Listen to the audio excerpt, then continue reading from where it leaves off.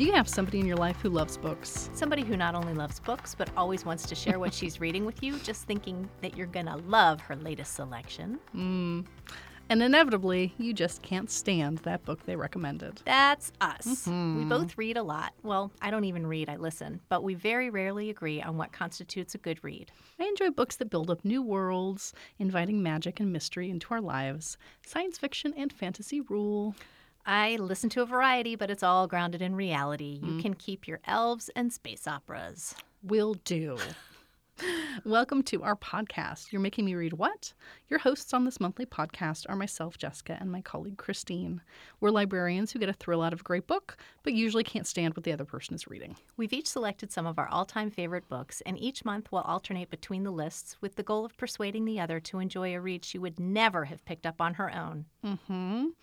Even a book that isn't entirely your style may, have some redeeming qualities to it, right? I guess we'll see. And we should do a spoiler alert for this one because it's mystery, and so guess what? We're going to talk about It's got moiter! It does, and we're going to talk about the end of that. So if you don't want to know who done it, stop listening now and read or listen to The Sweetness at the Bottom of the Pie by Alan Bradley. And when you're done, come on back and listen to us discuss it. Yes. Yes? Yes. We are always in for a frolicsome good time on this particular podcast. Wow. Don't shake your head. We are amazing podcasters, as evidenced by our in the 3-digit listener count. Yeah. Okay. Yes. Well, you're the counter. I know math. I know real good maths. And we're delightful. So listening to us in general is fine. Sometimes the books are maybe, not as good? less than thrilling, but they happened, and we share that experience with the world. Okay, well, let me give a little synopsis of this, a very little synopsis of this, and then I look forward to your crushing critique. No, it's not crushing. It's more like a marshmallow squish. Oh, okay. Well, Yeah. that could be good. It's like the sweetness at the bottom of the pie, as it were. Look at how I did that. I didn't even plan that. That just happened naturally. Oh, I'm so happy. Okay, thank you for joining us. I feel like I just succeeded. Okay, back on task. This was published in 2009. Yes. It's set in England in 1950. And I got to confess something to you. Yes. True Life Confessions, new podcast done. Of books. I was a little annoyed when I realized that Alan Bradley is Canadian. And that he had never been to England before he wrote this book. Before he got an award for this book. That was I was like, really, come on. So now his mom is British, or was British. Okay. But I still felt like... It's not like that is a genetic knowledge. Like, okay, I was born in Canada. I've grown up I lived all my life in Canada. But in my bones, I know England. I know how British people talk. And I can write 400 pages about it. I got this. I'm good. I've watched PBS documentaries. Evidently, you had the same reaction that I did on that one. Did. But the plot of this is that Flavia DeLuce is a precocious 11-year-old chemistry whiz. And she has a very dysfunctional family. She has 2 sisters who are older than she is, and we find her locked in a closet as the beginning of the book. Yeah. She has a father who is an avid stamp collector, incredibly disengaged with his family. He's very broken after having lost his wife. And they have with them a housekeeper who is delightful. Who I kid you not, I called her Miss Mullet in my head.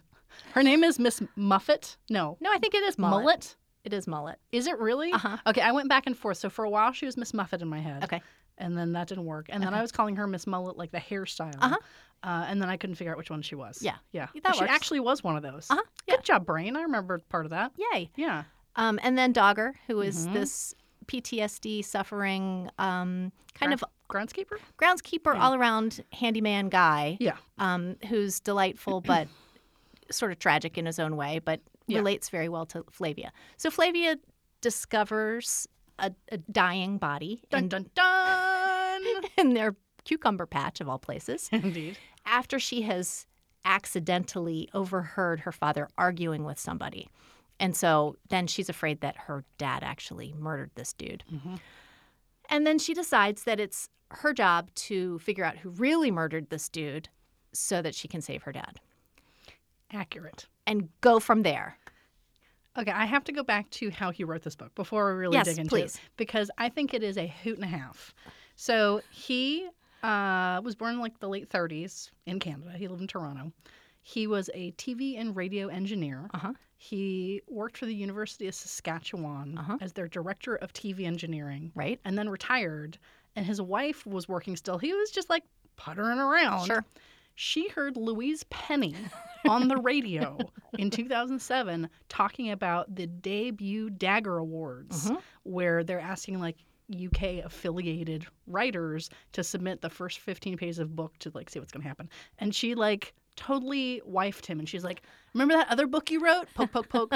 I like that character. Poke, poke, poke. Write about that." And he was like, "Okay, whatever." So then he wrote like a fully fleshed out 15 pages, sent it in. Wait. Fully fleshed out 15 pages. Okay. Well, instead of like a general synopsis, like Yes, here's what the mystery is. Right. It was like the first 15 pages of the book. Right. So he wrote that. He sent it in, and then apparently 2 of the judges called him, inadvertently letting him know he had won. And we're like, "Hey man, that was really good. Can we buy your book? Yeah. We want to publish it." And then this is the crazy part to me is they said, we're going to buy 10. Uh-huh. You're going to do a series of 10. Mhm. Is that Still ever more. a good idea? A series of 10? They've done 10 now. So it happened. Yes. Yeah. And I will confess that I enjoyed the first few, Uh-huh. and I read probably 5, and then I was like, and done. It's Yeah. So he wrote 10 of them. Yes. And I don't know if there's any more after this, but like this first book, he won a bunch of awards for first novel, first best fiction book, best mystery book, and there's a bunch. They're all British things. So Sure. it's like the Agatha Awards, the Barry Awards, the Dillis Awards, the McCavity, like a Scottish toothache. Like there's all these ones he won for this book, but none of the other ones got awards. So I don't know if it just kind of lost the magic after that. Don't know. But I thought it was hilarious that is why he really started. He had written some memoir and like a nonfiction book, but it was his wife's kindly, persistent poking. Yes. That he was like, "Okay, I'll make it happen." Yes, dear. Okay. On my honey-do list. And then I won an award. Lots of them. He won lots of awards. Oh, I wonder what awards I could have Steve win. Good luck. Have fun. Okay, Figure thanks. it out. You're welcome. So the book was fine. Like Christine and I have both worked in public libraries for eons now. We are as Hundreds of years. old as dirt at this point. And the book has, even through different iterations, maintained this kind of really chartreuse-ish, I don't know, it's like a limey green with some yellow mixed in Yes. cover. Yes. Like it was a hardback, and then it was a tiny hardback, and I've got a paperback copy. It was like a pocket-sized one. Yeah. And it's always maintained this really bright cover. And the cover has a picture of a dead Snape, looks like a crow, with a postage stamp jammed on its beak, not a nose.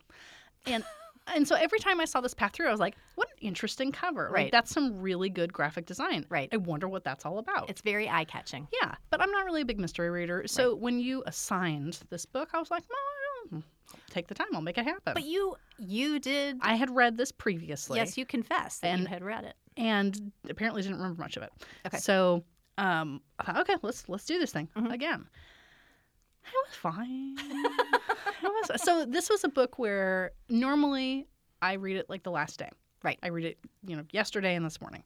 And this one I actually started when I got to Holden because I knew other people were waiting for it. You are such a good Library library user? patron. I know. Yay, I mean, you. it's overdue right now. I'm returning it right after this podcast. But I wanted to get it done and move it back along. Yeah. And I got maybe 80 pages in, and I was like, I'm just going to set this over here, and I'll come back to it last night.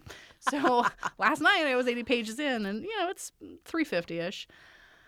And You blitzed through. I read it, but it's not, I don't know, it just didn't speak to me that much. So she's an interesting character. The main character is Flavia. Yes.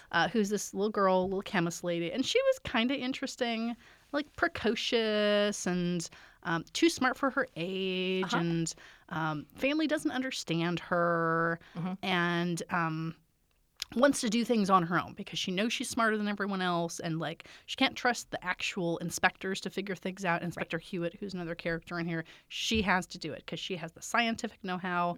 And she's got this fabulous bike that she's named Gladys that she just like totes around the countryside in because it's the 1950s and you can do that. Right. And she was an interesting mix of some tropes and some kind of original, interesting sister prodding. Like at the beginning of the book, you find out that her sister, I think it was Ophelia, had locked her in this closet. And so she was like, well, I'm going to inject some poison ivy in your lipstick and just see what happens. Yes. So like there were parts of it that were funny, but I don't know. I just didn't like it that much. Okay. That's fair. And I don't have, there was no one thing where I was like, oh, that was no good. Or, this particular point really turned me off the whole book. It was fine, but I'm not going to read the rest of them. Yeah. Yeah. So I had only read it the one time, and I read it probably 2 years after it came out. Okay. A year or two, something. Yeah. Around the time it came out. Yeah. There were a couple more by the time I finished it. And I enjoyed it thoroughly. I mean, I enjoyed it enough to read a few more.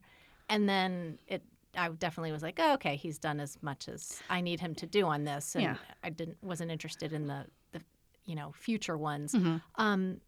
But when I was curious what my own reaction was going to be because I hadn't read it in 10 years or 12 years.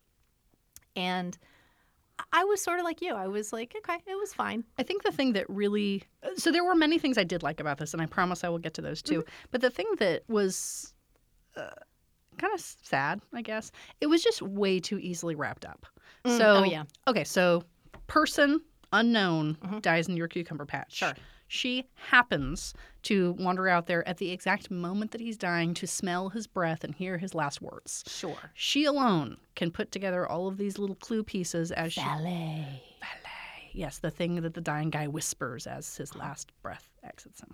She alone can figure out that, these newspaper clippings at the library are going to lead me to this boys' dormitory, college, like Eton, but it was Greyminster. Right. She alone can climb to the top and find something that someone had shoved under a tile 40 years ago. Sure. No, maybe not 40. 25, whatever. Some amount of years ago. Like, she alone did these things. And then at the end, the actual murderer finds her, ties her hands together, ties her legs together, puts her in like a gross hole under someone's house where rats are running around. Sure. And she still manages to get away clean and easy. Like someone followed her. They saved her. They've got the bad guy. Her dad is free. They obviously haven't fixed their dysfunctional family relationship, and that sets you up for future books. Right. It was fine. Right. It was like did you read the Janet Ivanovich books? I tried to, and I was not interested. It's that same type of – it's not a bad thing. It's like each book is insular enough that you can read it and go like, okay, that was interesting. I'm done. Right. Or there's just enough little threads that you can pick up things and go like, oh, I remember what happened in the first book. I'm invested enough. Like, I'll keep going with this. Right. It was okay. It was just I think the part that was the most interesting to me was the family dynamic. Okay. And not just the family dynamic between the Deleuces, but between the maid family at this boys' school, the kind of the backstory. So a huge part of the backstory for this was from her dad. He's in jail. Flavia miraculously talks her way into his jail cell. Of course she does. Because she's the 11-year-old fabulous person. She's precocious. Yes. And she knows chemistry, so she can do those things. And she's adorable, and people want to do nice things for her. So she talks her way in there, and her dad just like spills the whole story. All the tea comes out. Right. And he's telling her about his time at this boys' academy where he lived there and about the friends that he made and then how they were no longer his friends when they outgrew him or he outgrew them, about the headmaster, about his teacher, Mr. Twinnings, who ends up, they think, committing suicide, but then you find out later that he was murdered and shoved off the edge of this building. Those were fascinating. I would have liked more, I think, of that story because it was so tangled. There were so many weird little pieces that you didn't know where it was going to go next. Right. Yeah. I don't know. What was your favorite part of it?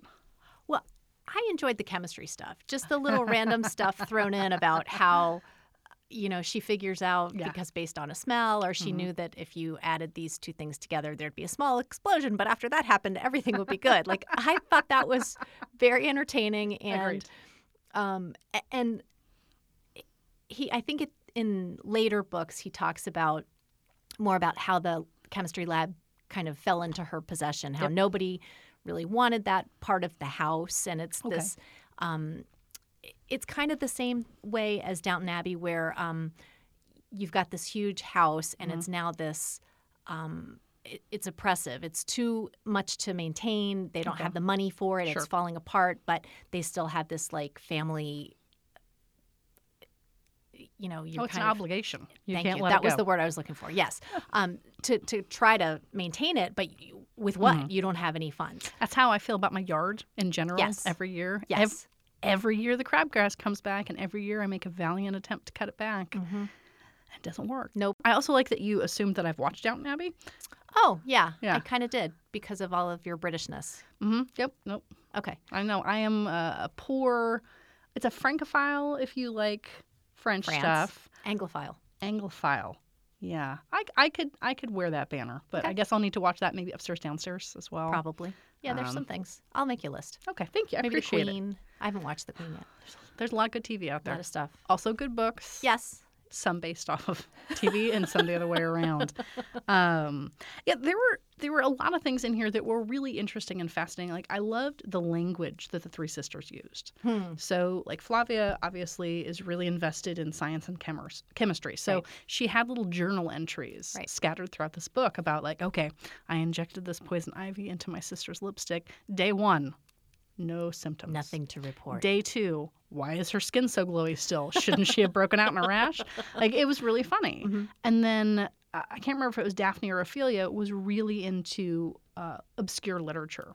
And so she would sprinkle throughout their conversation these quotes from these books Right. that she was reading. And her other sister was boy crazy. So it was all about Ned in town that she wanted to smooch on. Right. And I liked their conversations. I will admit, I am not hold on, I wrote this word down. Philatelist. Philatelist? Philatelist. It's an awful word. It is. Philatelist. It sounds, I don't know, not great. Yeah, it's not good. Yeah, someone who collects stamps. Right. Or who appreciates stamps, or maybe all of the above. Sure. Not my jam. Right. Is it yours? Nope. No. Okay. When I was a little kid, one of my dad's friends was and gave us a whole collection. So then I was fascinated with it Yeah. for about 8 months, and then I was done. So I had my go. And I mean, it was really intriguing, the idea that it's not like part of their premise was it's not the stamps that have mistakes that are the most valuable or rare. It's the ones that have a small print run and where like so the stamp that they found was this Ulster. Ulster Avenger. Which that's an amazing name. That's much better than a philatelist. So the Ulster Avenger was the stamp that somebody had purposefully printed with an orange background, and then the postmasters of the UK had gotten rid of all but 2 that had Right. been snipped off. So there's just 2 of these things left. That was fascinating, Right. like the kind of the narrowing down the scope and the adventure. But the actual philosophy behind collecting stamps is just not my particular bailiwick. So it lost me a little bit on that. Right. Just Yeah. I think I've chalked that up to any like hobby that somebody has where they get super interested in it and they're just like kind of gaga over it. Sure. And that could be anything. It could be you're showing your dog, Uh-huh. you're, anything where you can get a little crazy because you're so interested in this. Absolutely. When you find a community of people Yes. who are just as interested as you, Yes. it's like the one that I actually glommed onto was when they were talking about philatalism. Okay. Oh, this is gonna be a deep dive. When they were talking about that, in contrast, they were talking about how a neighbor's father or someone in the community practiced netsuke, which is the Japanese art of carving ivory. Okay. And it made me think like, there's so many little niche Yeah. things, but if you find even just like a little subgroup of 2 or 3 or 4 people, that's it. You are Yep. down the rabbit hole. You and found your that's- people. Yeah. Like my hobbies are reading, Uh-huh. which is relatively, like lots of people read. Sure. Gardening, Mhm. kind of all there and there. And baking, which after the pandemic, everyone does. Like nobody's got away from that. I could not think of a single incredibly niche thing that's in my repertoire. And now I want to go find something. Like, what is my weird, tiny, shrinky thing that nobody else knows about until I force my opinions and love of it on them? I feel like it's there. Give me a day to think about it. and I'm ready. I'll let you know. So next podcast, Yes. that'll be the start The of it. reveal. We'll Yeah. reveal what the fun Yeah. super time adventures we are going to have are. Well, because I feel like making soap is weird enough that That is Christine's hobby. Well, it's not even a hobby. It's like a calling. It's a way of life, sister. It is a way of life. You and your soap. And then enamel is weird too. So I feel like I have a couple. That's artistic. That's a yeah. But it's chemistry too. See how it all I love it. wrapped up. There was one very bad, no good part of this. Yes, and I don't know what you're going to say. Up on that too. I know what you're going to say. Okay. So this was written in 2007. Yes. He should have known better. Yes. Even though it's set in the 1950s. We don't have to honor all of the bigotries of the 1950s. No. And I mean, this scene would have been set in the 20s or the 30s as well. So back in time at Greyminster Boys Boarding School, they were talking about putting on a magic show. Mm-hmm. One of the acts in the magic show was called The Resurrection of Chang Fu. Yes. And the whole point of this magic trick was for them to fake shoot someone, and then they levitate the body, and then the body comes back to life. But the way that they implemented it was through the visage of what they called an ancient Mandarin spiritualist. And boy, they used a lot of inappropriate language and slangs. Yes, they did. Yes. And when I was that was a bad no-no. Re-listening to this, my eyes near about popped out of my head because I did not remember it, and I remember this time reading it, I was like, holy cow, how could I have forgotten this? This is just gratuitous racism. It's not appropriate. So I was trying to skim back through the book to actually find the pages so I could do a little trigger warning. Nope. But it's about 2/3 in. And so when they start talking about the resurrection of Chang Fu, maybe just skip 10 pages because it was very, very inappropriate. Yeah. Yeah, and you're right. He should have known better. And I totally get the idea of making fun of how we were back then. Yeah. That did not come across. No. I made you read some pretty ridiculous stuff with the Flashman papers. Yes. But that was satire, and it was making fun of how awful colonialism was. This is just kind of a nod to how we were, racist. I don't know, racist or people who whitewash that think we were just innocent. No, you were racist. Yeah. It was no. But that was really the only point in there where I was like, no good. Yeah, I thought the writing was good. Agreed. And I think he oddly has from an American perspective, he seems to have nailed the British kind of way of talking and talking about things. And Mrs. Mullet was a very funny character to me. And one of the little bits that I liked was Flavia thinks she's being harsh on Mrs. Mullet and says, and by the way, nobody likes your custard pies. And Mrs. Mullet's like, I know. Hello, I've known that for years. And Flavia stops in her tracks and says, well, then why do you make them? And she says, because your mom told me that you guys get too big for your britches. And when you do, I should make a custard pie, which my husband loves, and take it home to him just to remind you guys not to get all full of yourselves.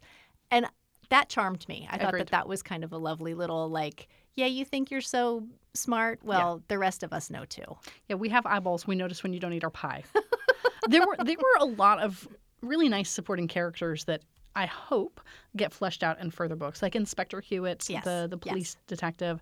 He seemed to be a very kind and compassionate character who was also dedicated to the work he was doing. Yes. So it'll be interesting to see if someone continues the series, where that goes from there. I also really like Dogger. Yes. And he was the most empathetic character to me. He was a medical professional in the war, the air quote war, which is where he met Flavia's father. Right. He had some really severe PTSD, and now he has these episodes where he can't remember things. He doesn't know what action he took. It's really worrisome to him. So he has purposefully put himself in a position where he doesn't have as much authority or autonomy. He's safe. Yeah, he's safe. He's very much safe.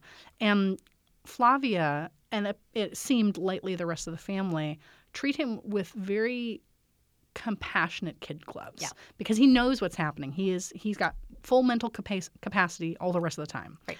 But that was a very sweet gesture, and I thought that really pulled together some of the family dynamic to contrast the dysfunction of the actual Deleuze family.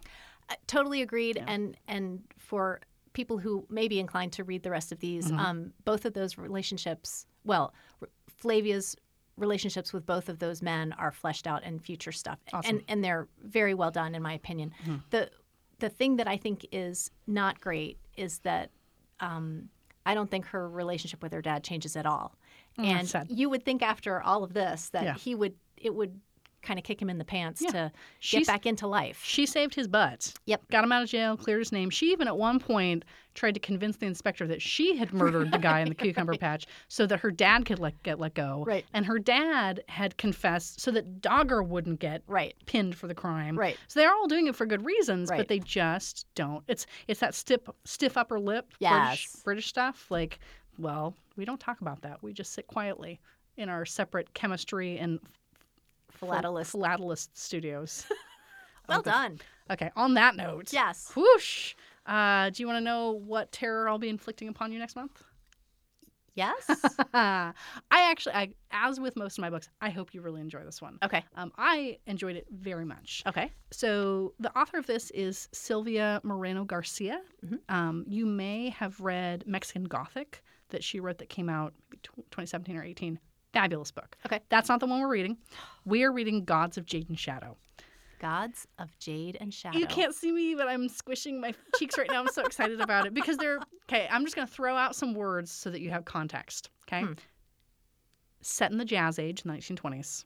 Hate it already. In Mexico. Okay.